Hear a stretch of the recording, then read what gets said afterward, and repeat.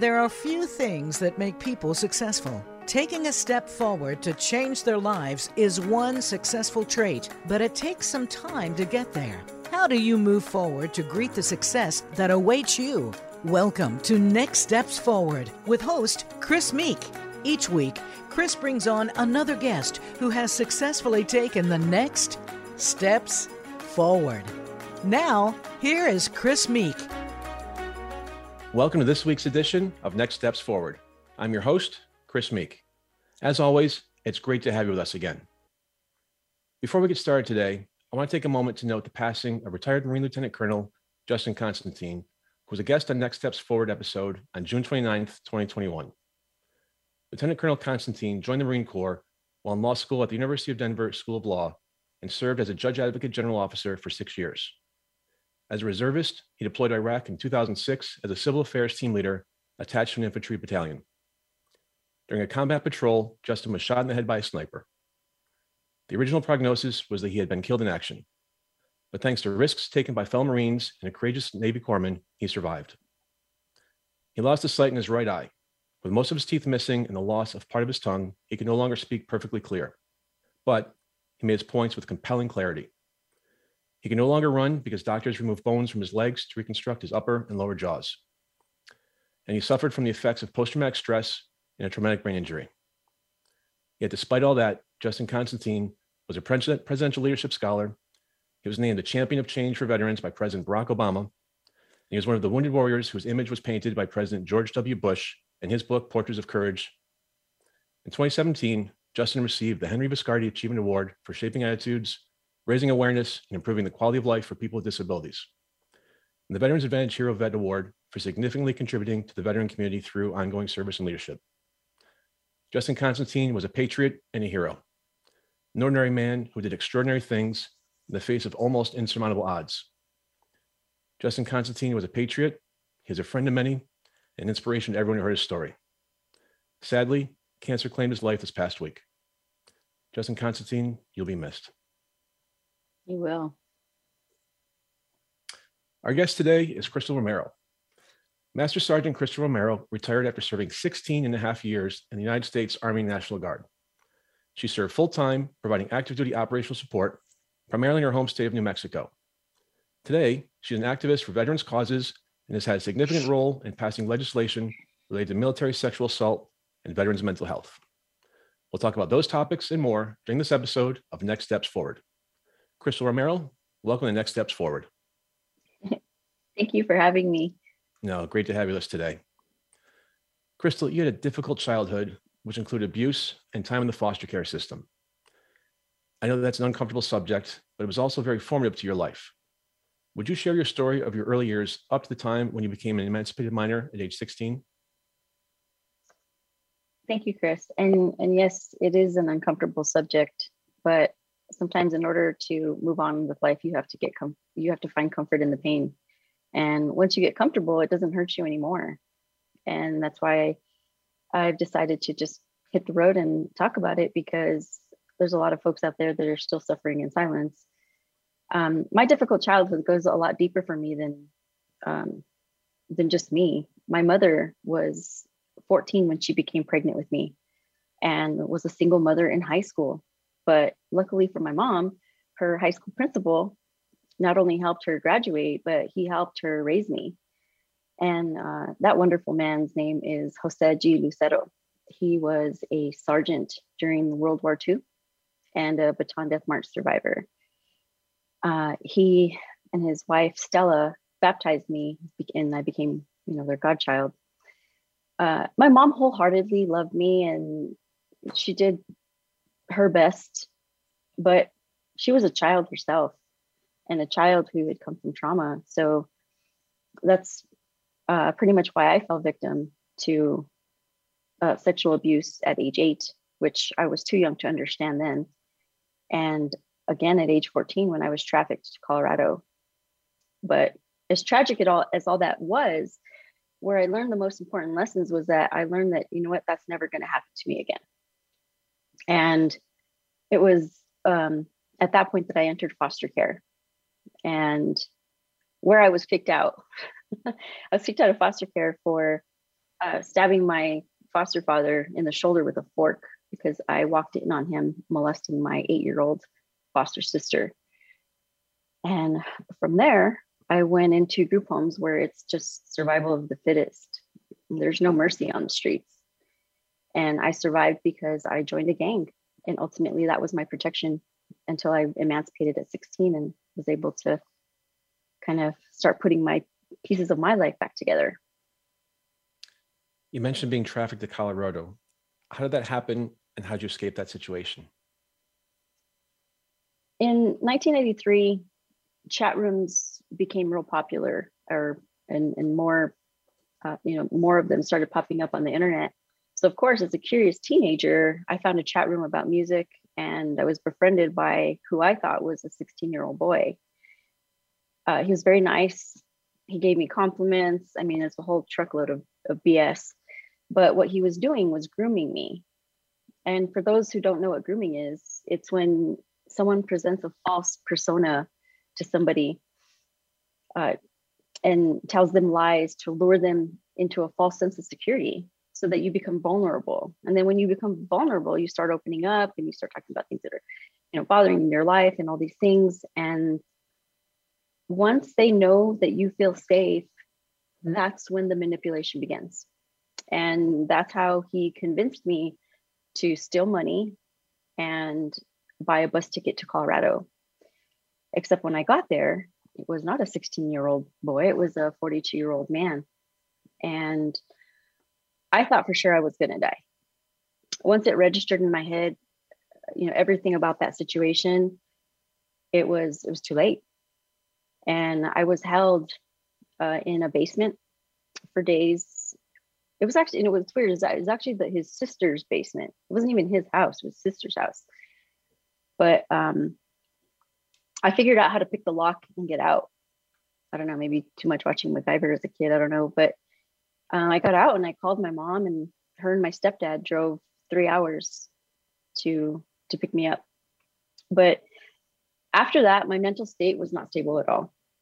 I was now a very angry teenager, and I was very reckless. I was, I would act out, lie, steal, skip school, very self-destructive. And that's what led me to becoming a ward of the state. And that's when I entered the foster care system. Before the show, you and I were talking about our mutual friend and great woman, Andy Berger. Could someone have figured out early on that you're being trafficked? What are the signs of human trafficking? Is it ordinary citizens? How can you figure out who is or isn't being trafficked? Oh, man. Well, I think Andy did a way better job of explaining it than I will. But I'm actually excited to have met her because, as I told you, I am going to partner with her to tackle this issue. But, I didn't have much online supervision from my mom. She, had she monitored my usage, then I think that she would have seen that, I was being groomed by someone. Because, an adult brain is a lot more advanced than a 13-year-old's brain. And, that's how it's, like I said, that's how it starts. And when I started having problems at home, what I do, I get online and chat with my best friend. And so he would kind of cause conflict. He would initiate these fights that I would have with my mom. In other words, he would tell me stuff like, "Oh, well, I would never treat you that way. If it were me, I would do this." And so I'd get angry at my mom. I'd be like, "Yeah, you're right." So I'd go pick a fight with my mom. And that brainwashing was what helped him to acquire me, because, he didn't even have to physically kidnap me. He just convinced me to do it on my own. As far as how to spot a trafficker, take a look around, because it could be anybody. They look like you, they look like me, they look like younger people, because oftentimes younger kids are groomed to become, they're bait. They go off and they recruit.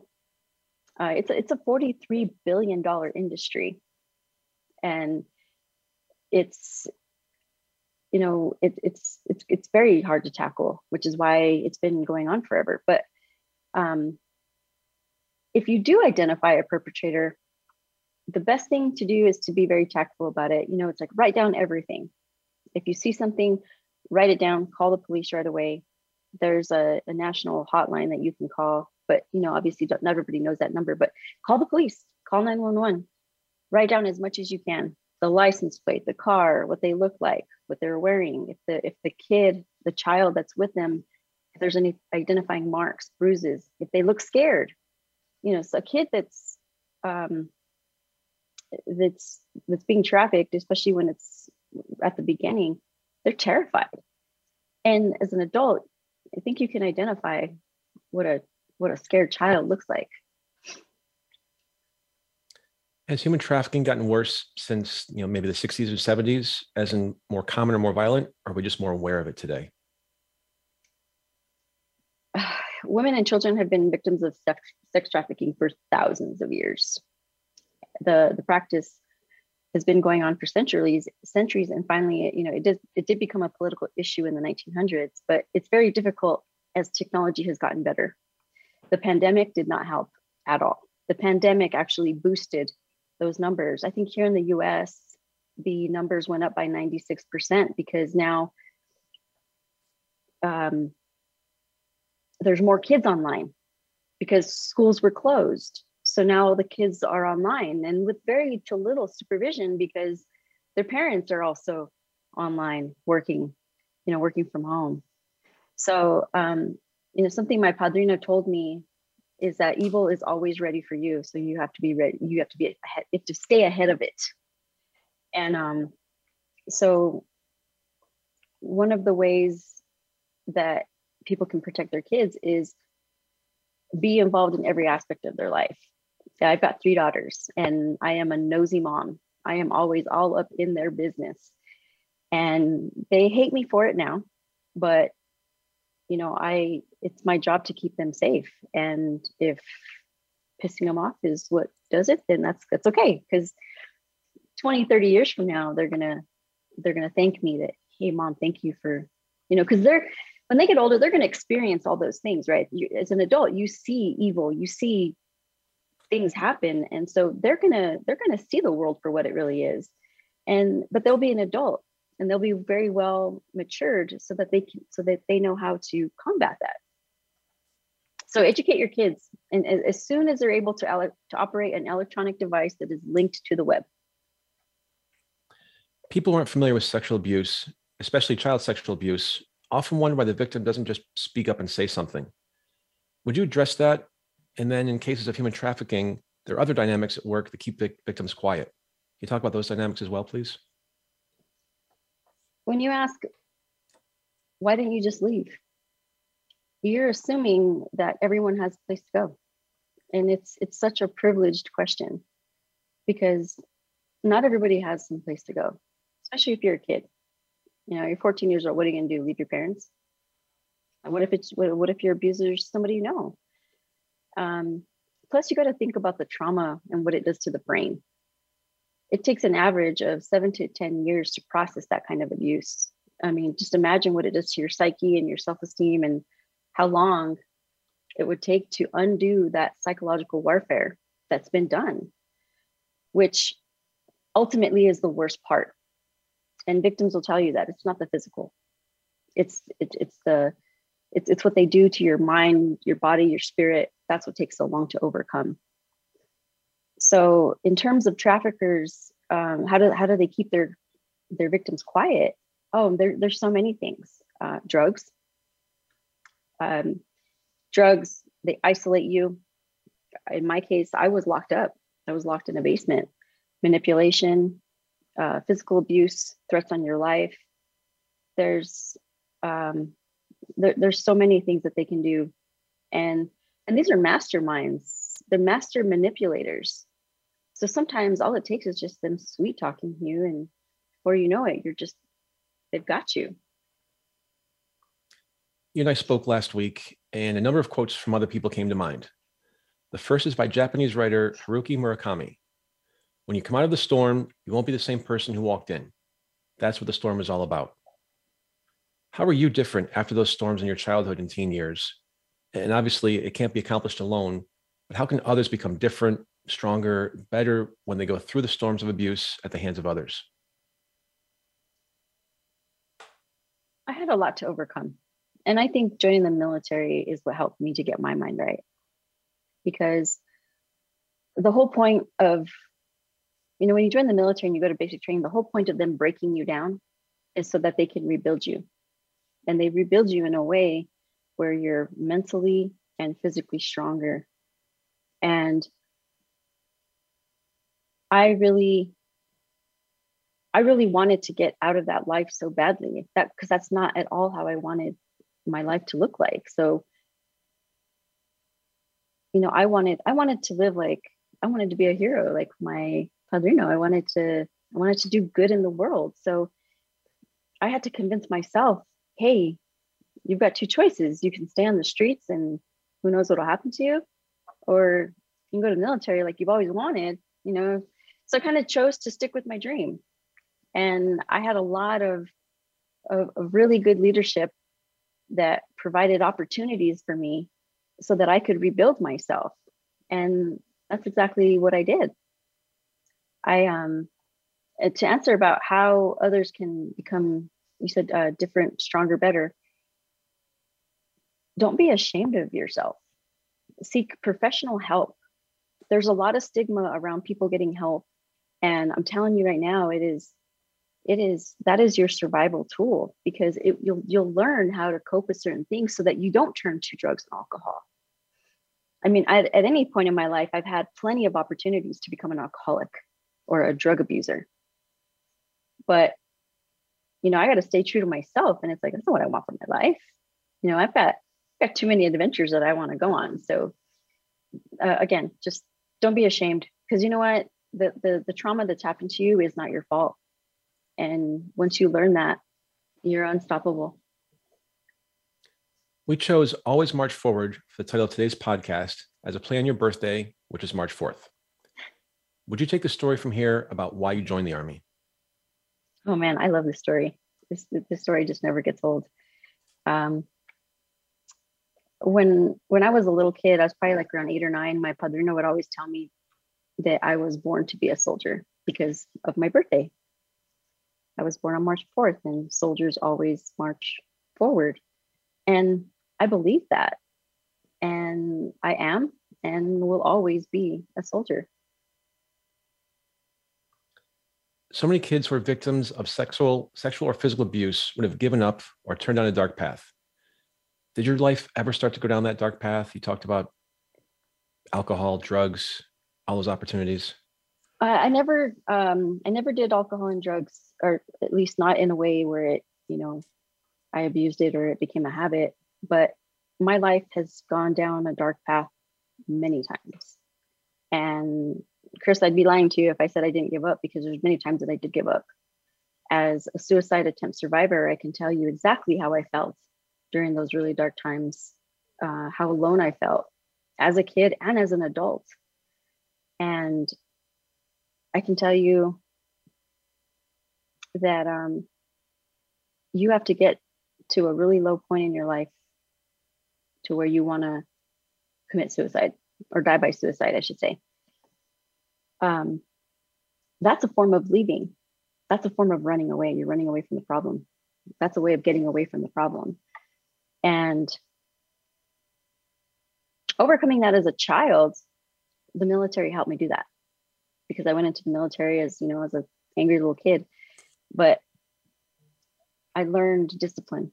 I learned respect. And it's really what pulled me out of it. But I'm kind of still going through a dark time now, because I've spent the last 10 years of my life putting myself back together after facing the retaliation that I faced in the military. That psychological warfare was harder to overcome because it happened to me as an adult. And it happened to me in an environment where I should have been protected. So yeah, I dark paths all the time. I have given up a few times. But you know what, too? That just like a super quick story. My padrino, he told me this. He shared this with me about his service. You know, as a prisoner of war, he endured a lot of torture, and he and some battle buddies of his, they were caught taking the firing pins out of the rifles of the Japanese soldiers, and as punishment, the Japanese soldiers held him down and cut off his testicles, and they made him watch. And the reason why he shared that story with me, even it's so personal and it's so awful, is because he told me, he's like, you know what, there's going to be people in life that are going to try to take things from you. And, you know, they took away something that gave him the ability to have children. And quite frankly, something that makes him a man. But that didn't stop him from having kids, because he's got me and 6 other godchildren, right? He's like, well, if I can't make them, I'll find some. And also he became an educator and a mentor, to other soldiers and to me. And they never took away who he was. And that's, I use that as a survival tool as well. I think about that all the time. Like, you know what, my leadership, they took away my career, but they will never take away the fact that I am a leader of soldiers, and I still mentor soldiers all the time. So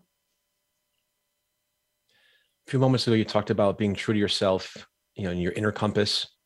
Obviously, your padrino was a role model, but you also had another role model and inspiration in the person of a female officer in your first unit. What was it about her that was so inspirational, and what did she do to help further your Army career and your personal development?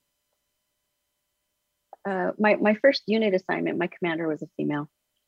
And, actually the female thing goes back a little bit further. When I was in 5th grade, I was the pen pal for a female first lieutenant that was deployed to Operation Desert Storm. So that's really where a lot of inspiration came on to, that further validated my wanting to join the military. But when I got to after basic training in my advanced school, when I got to my first unit, my commander was a woman.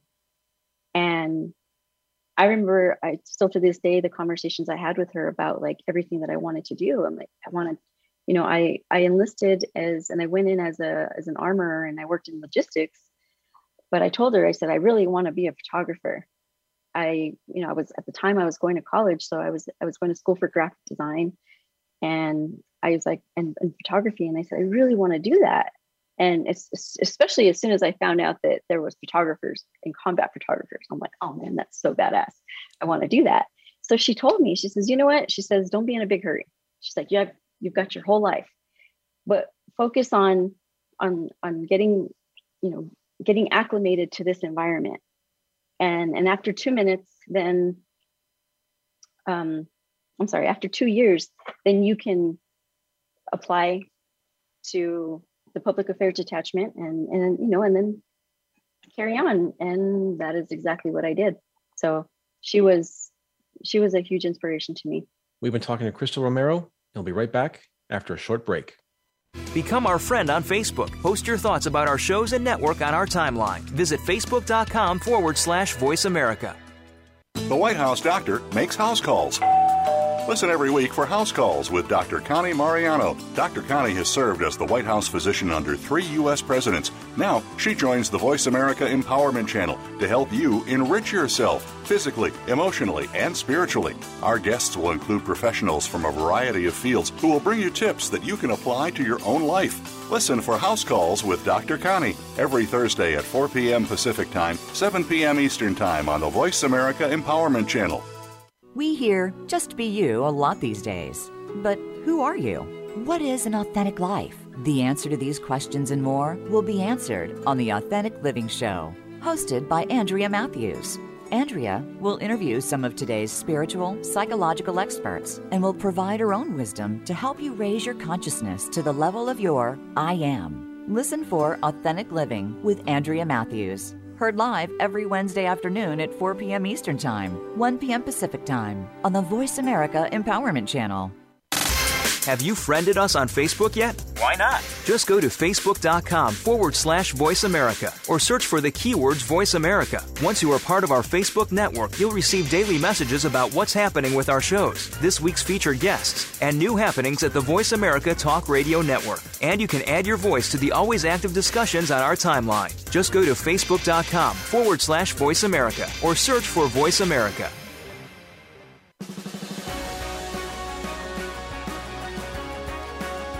You are listening to Next Steps Forward.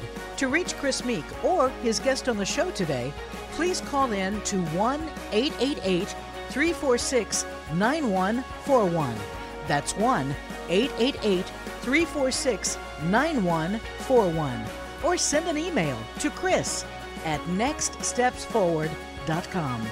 Now, back to this week's show. And we are back. I'm Chris Meek, host of Next Steps Forward, and we're with Army veteran and activist Crystal Romero. Crystal, you became involved in the issue of military sexual assault awareness and prevention. What was your motivation to become involved? My motivation to get involved 10 years ago was that was when I first discovered that we had such a huge problem in the military. In 2008, I believe, is when the Army stood up the SHARP program, which is the Sexual Harassment Response Assault Prevention Program. I don't even know what it is, but I went to this training, and it was like 40 hours of this monster that we have, this problem with sexual violence in our military, and that was just like astounding to me, because I was like, what, like that? Because that was not my experience. So, at least not in the military, but I have experience. So I know what it does to the brain. I know what it does, to your self-esteem, to every aspect of your life. So when I was appointed as the victim advocate for the sexual assault program, I took that to heart. Now, fast forward to 2020, I saw Army Specialist Vanessa Guillen's face popped up on my timeline one day. And oh man, I was very triggered. I was triggered in a way that kind of made me unstoppable, because I was infuriated. With all the lies, all of it, every part of it. The piss poor investigation, the disrespect to her family, all of it. And I thought, you know what?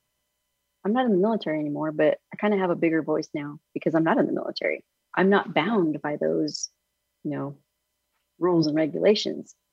So I took it to heart. I took to the streets. I watched other advocates. I studied them. I studied their speeches, and I taught myself kind of how to be an advocate, because I had never done advocacy work before.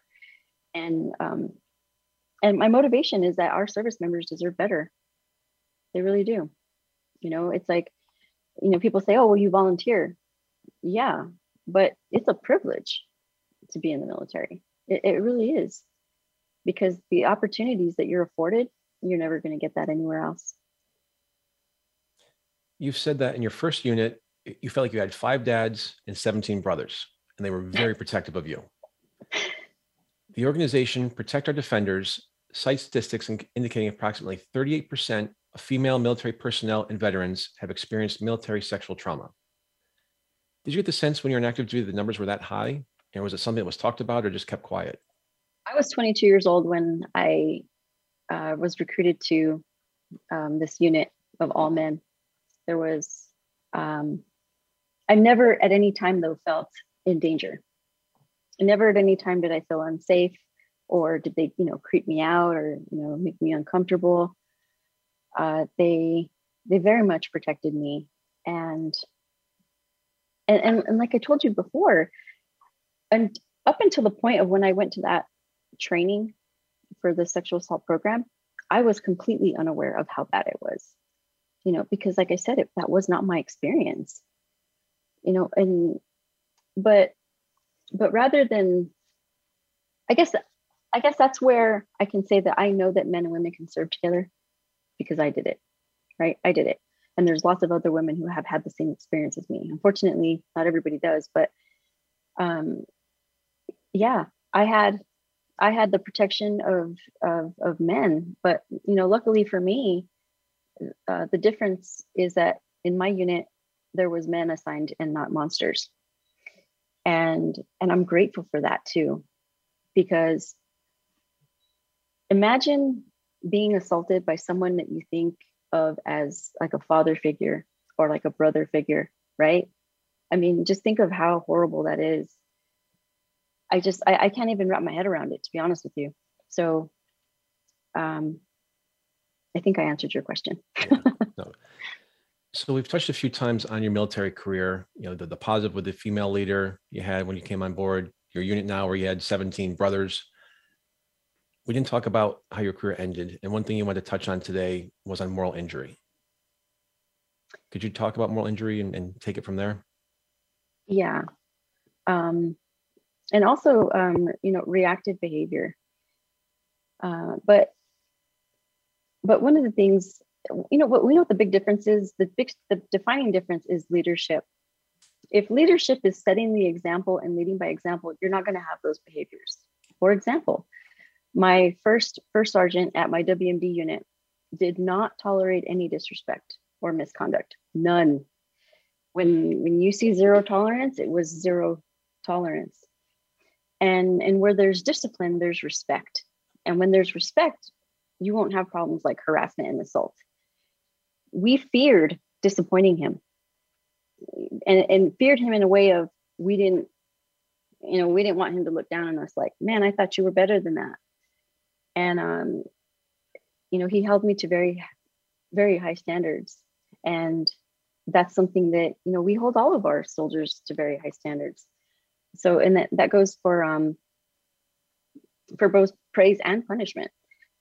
But moral injury is when, I'll use the example of what I went through. I identified a problem and I pointed it out to my leadership.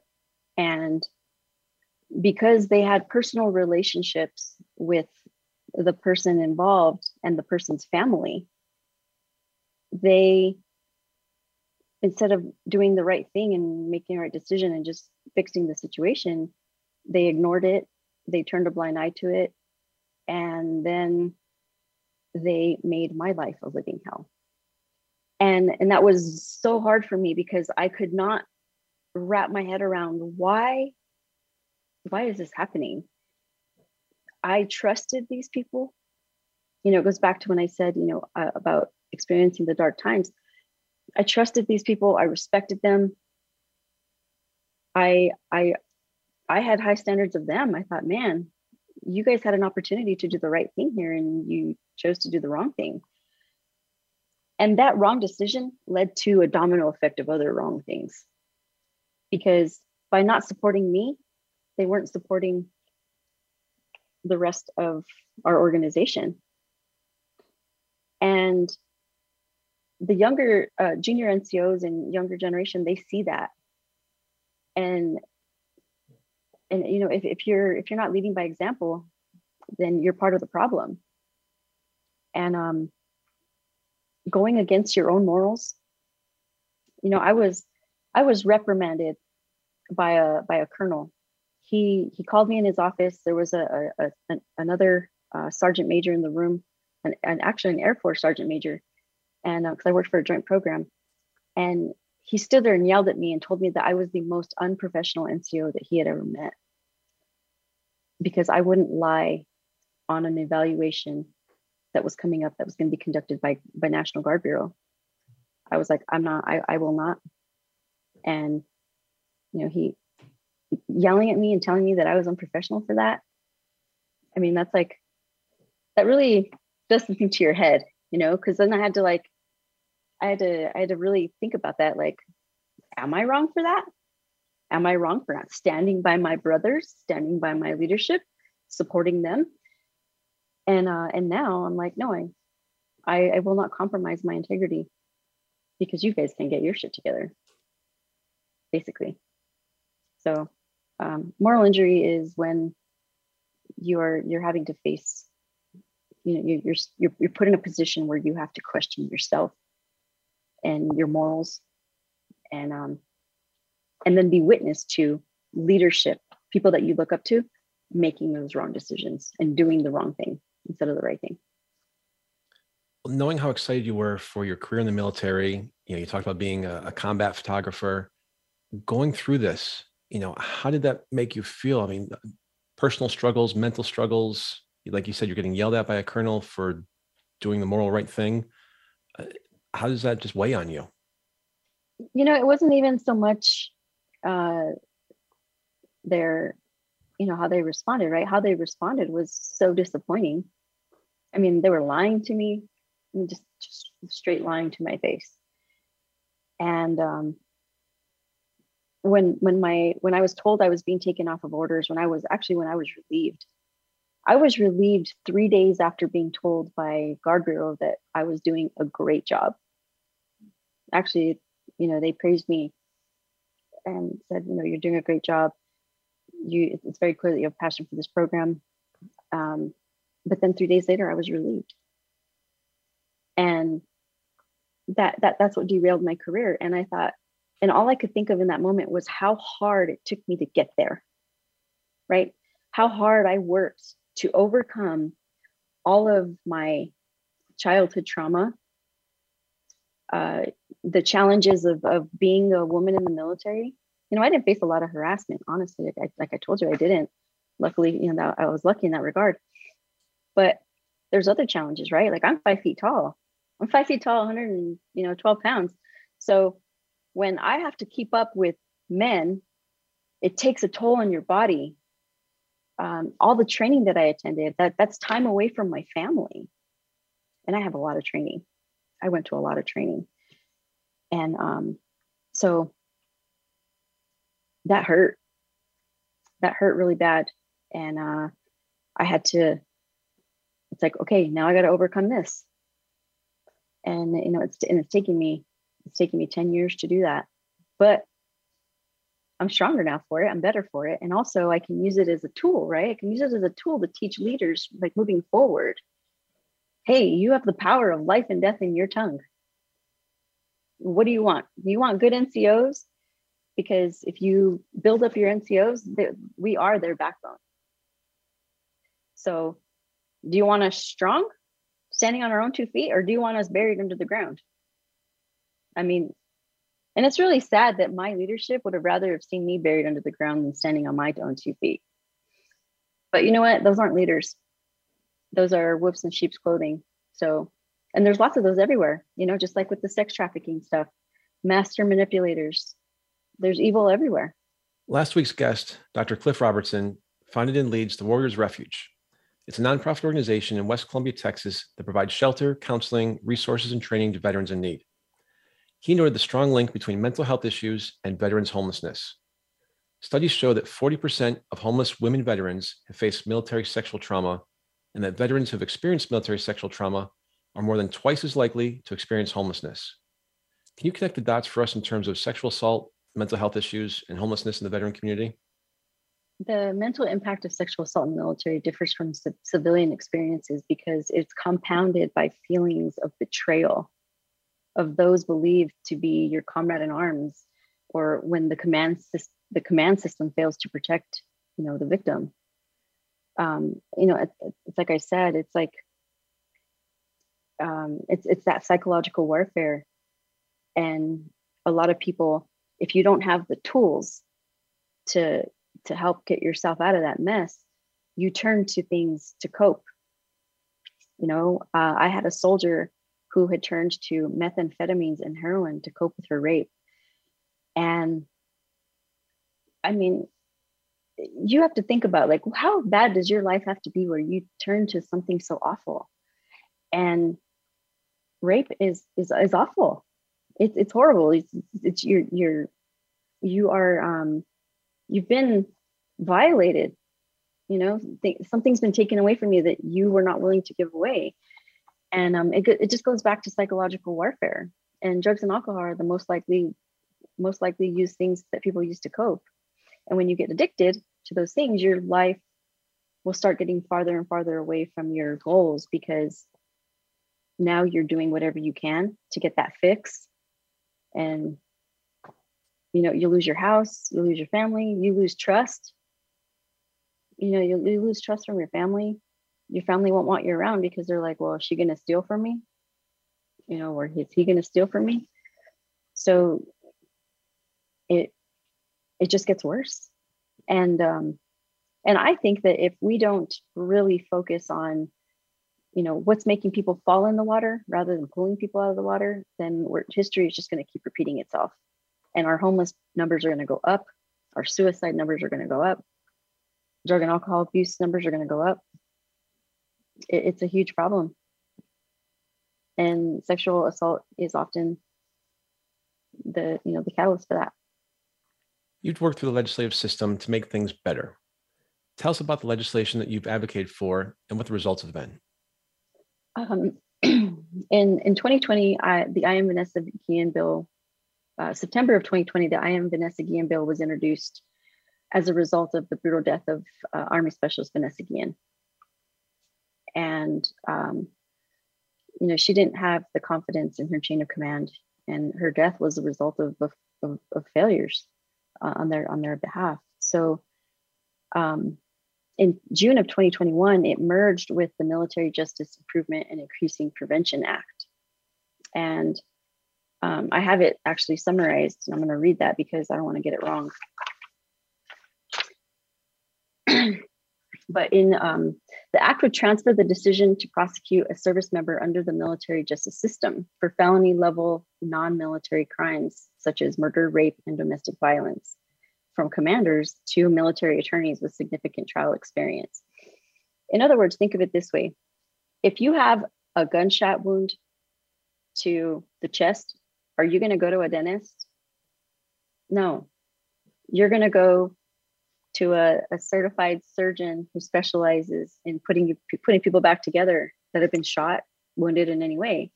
You're not going to go to the dentist because in all actuality, that's not his lane. That's not his subject matter expertise. So taking that decision process out of the commander's hands and putting it in the hands of people that are trained professionals, that are trained and licensed in that field, was huge. And it would improve, and it's going to improve the response on sexual assault, I think. The second piece of legislation that I worked on was the Brandon Act. The Brandon Act is a suicide prevention bill that will afford service members to seek mental health treatment without fear of retaliation and without fear of losing their careers. That bill was very near and dear to my heart because that's what happened to me. I self-referred myself into the hospital because I was exhausted, I was depressed, I was tired, and I knew that I didn't want to hurt myself. But also the thoughts in my head were so heavy that I decided to self-refer myself. And as a result of me self-referring myself, I was referred for a mental health evaluation. And because I was having suicidal ideation, they determined that I wasn't fit for duty. And that's how I was discharged. I was discharged for PTSD due to a hostile work environment. So even though the Brandon Act has passed, it's now law, do you feel that service members are taking advantage of that in terms of being able to raise their hand and say, hey, I need to talk to somebody? Or is it still, to your point, this fear of retaliation? You lose your security clearance, you lose your gun, you get a desk job. Have things changed even though there's law enacted now? No, unfortunately, it hasn't. And it's going to take a long time to fix that problem because there's still that stigma of, the suck it up stigma, right? But what I don't think leadership understands is that they're creating their own problems. That goes back to that reactive behavior. I was never a disrespectful NCO. I was very respectful. But when I was being disrespected by my leadership, they were lying to me, stuff like that. I reacted in a way I was standing up for myself. And so, they wanted me to quit because they had no cause. So they loaded more work on me and created this occupational phenomenon. And it's kind of like you have nowhere to go. You have nowhere to turn, because every direction I went, everybody was scared to help me because of who was involved. And when you get to that point and you're all alone, and then you're all alone with yourself, that's bad. I don't know if you know who Chester from Lincoln Park is. He actually passed away. He actually died by suicide, but he did an interview and he said that the most dangerous place is up here.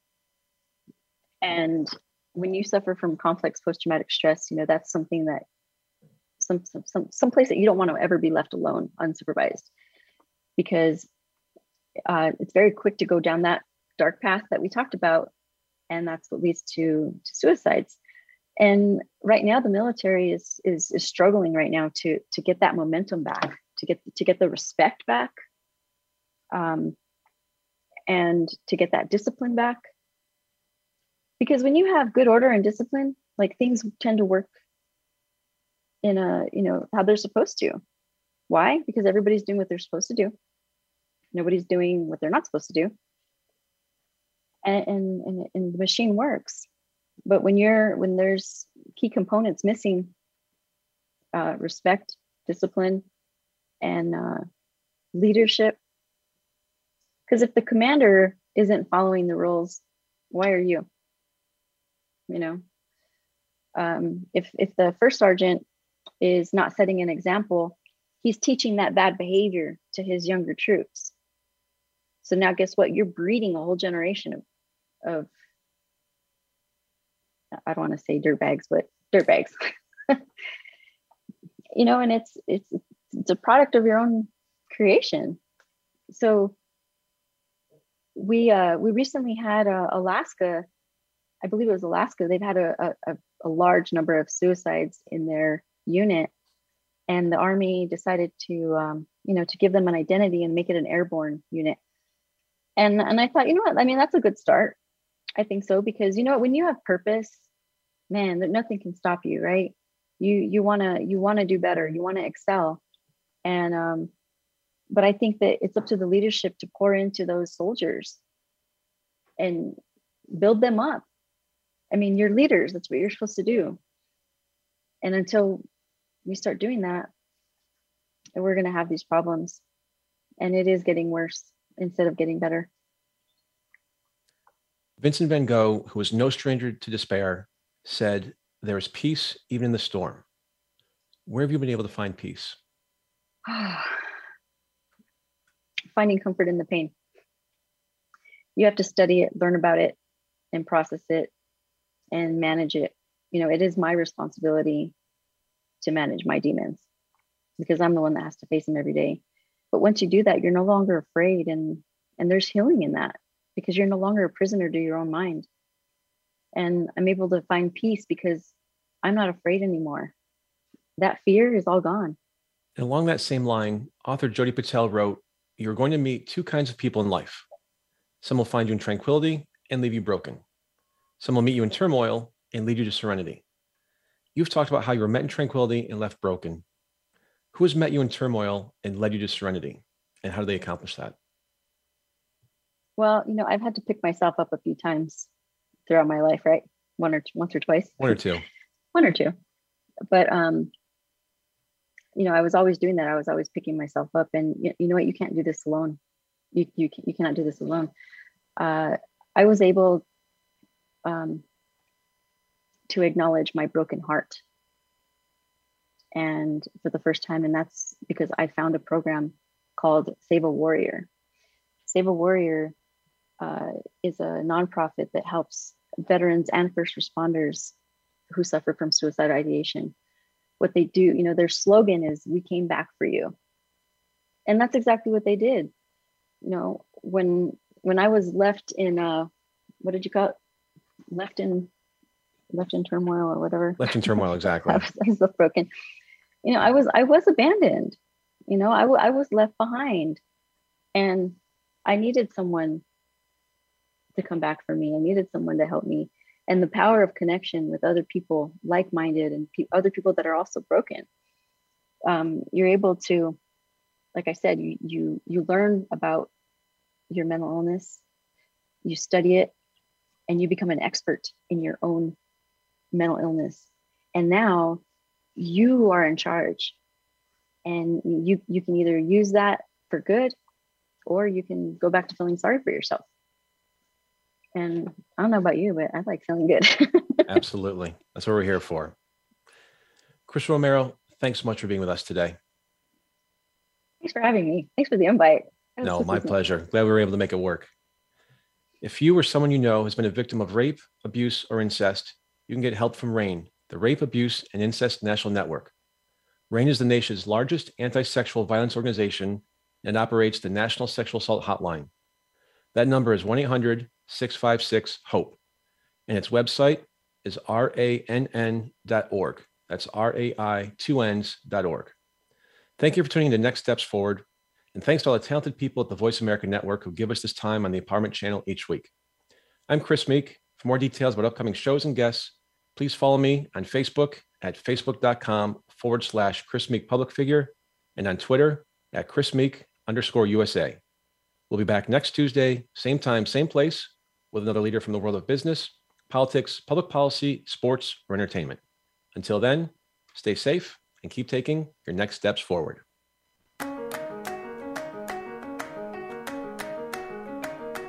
Thanks for tuning in to Next Steps Forward. Be sure to join Chris Meek for another great show next Tuesday at 10 a.m. Pacific Time and 1 p.m. Eastern Time on the Voice America Empowerment Channel. This week, make things happen in your life.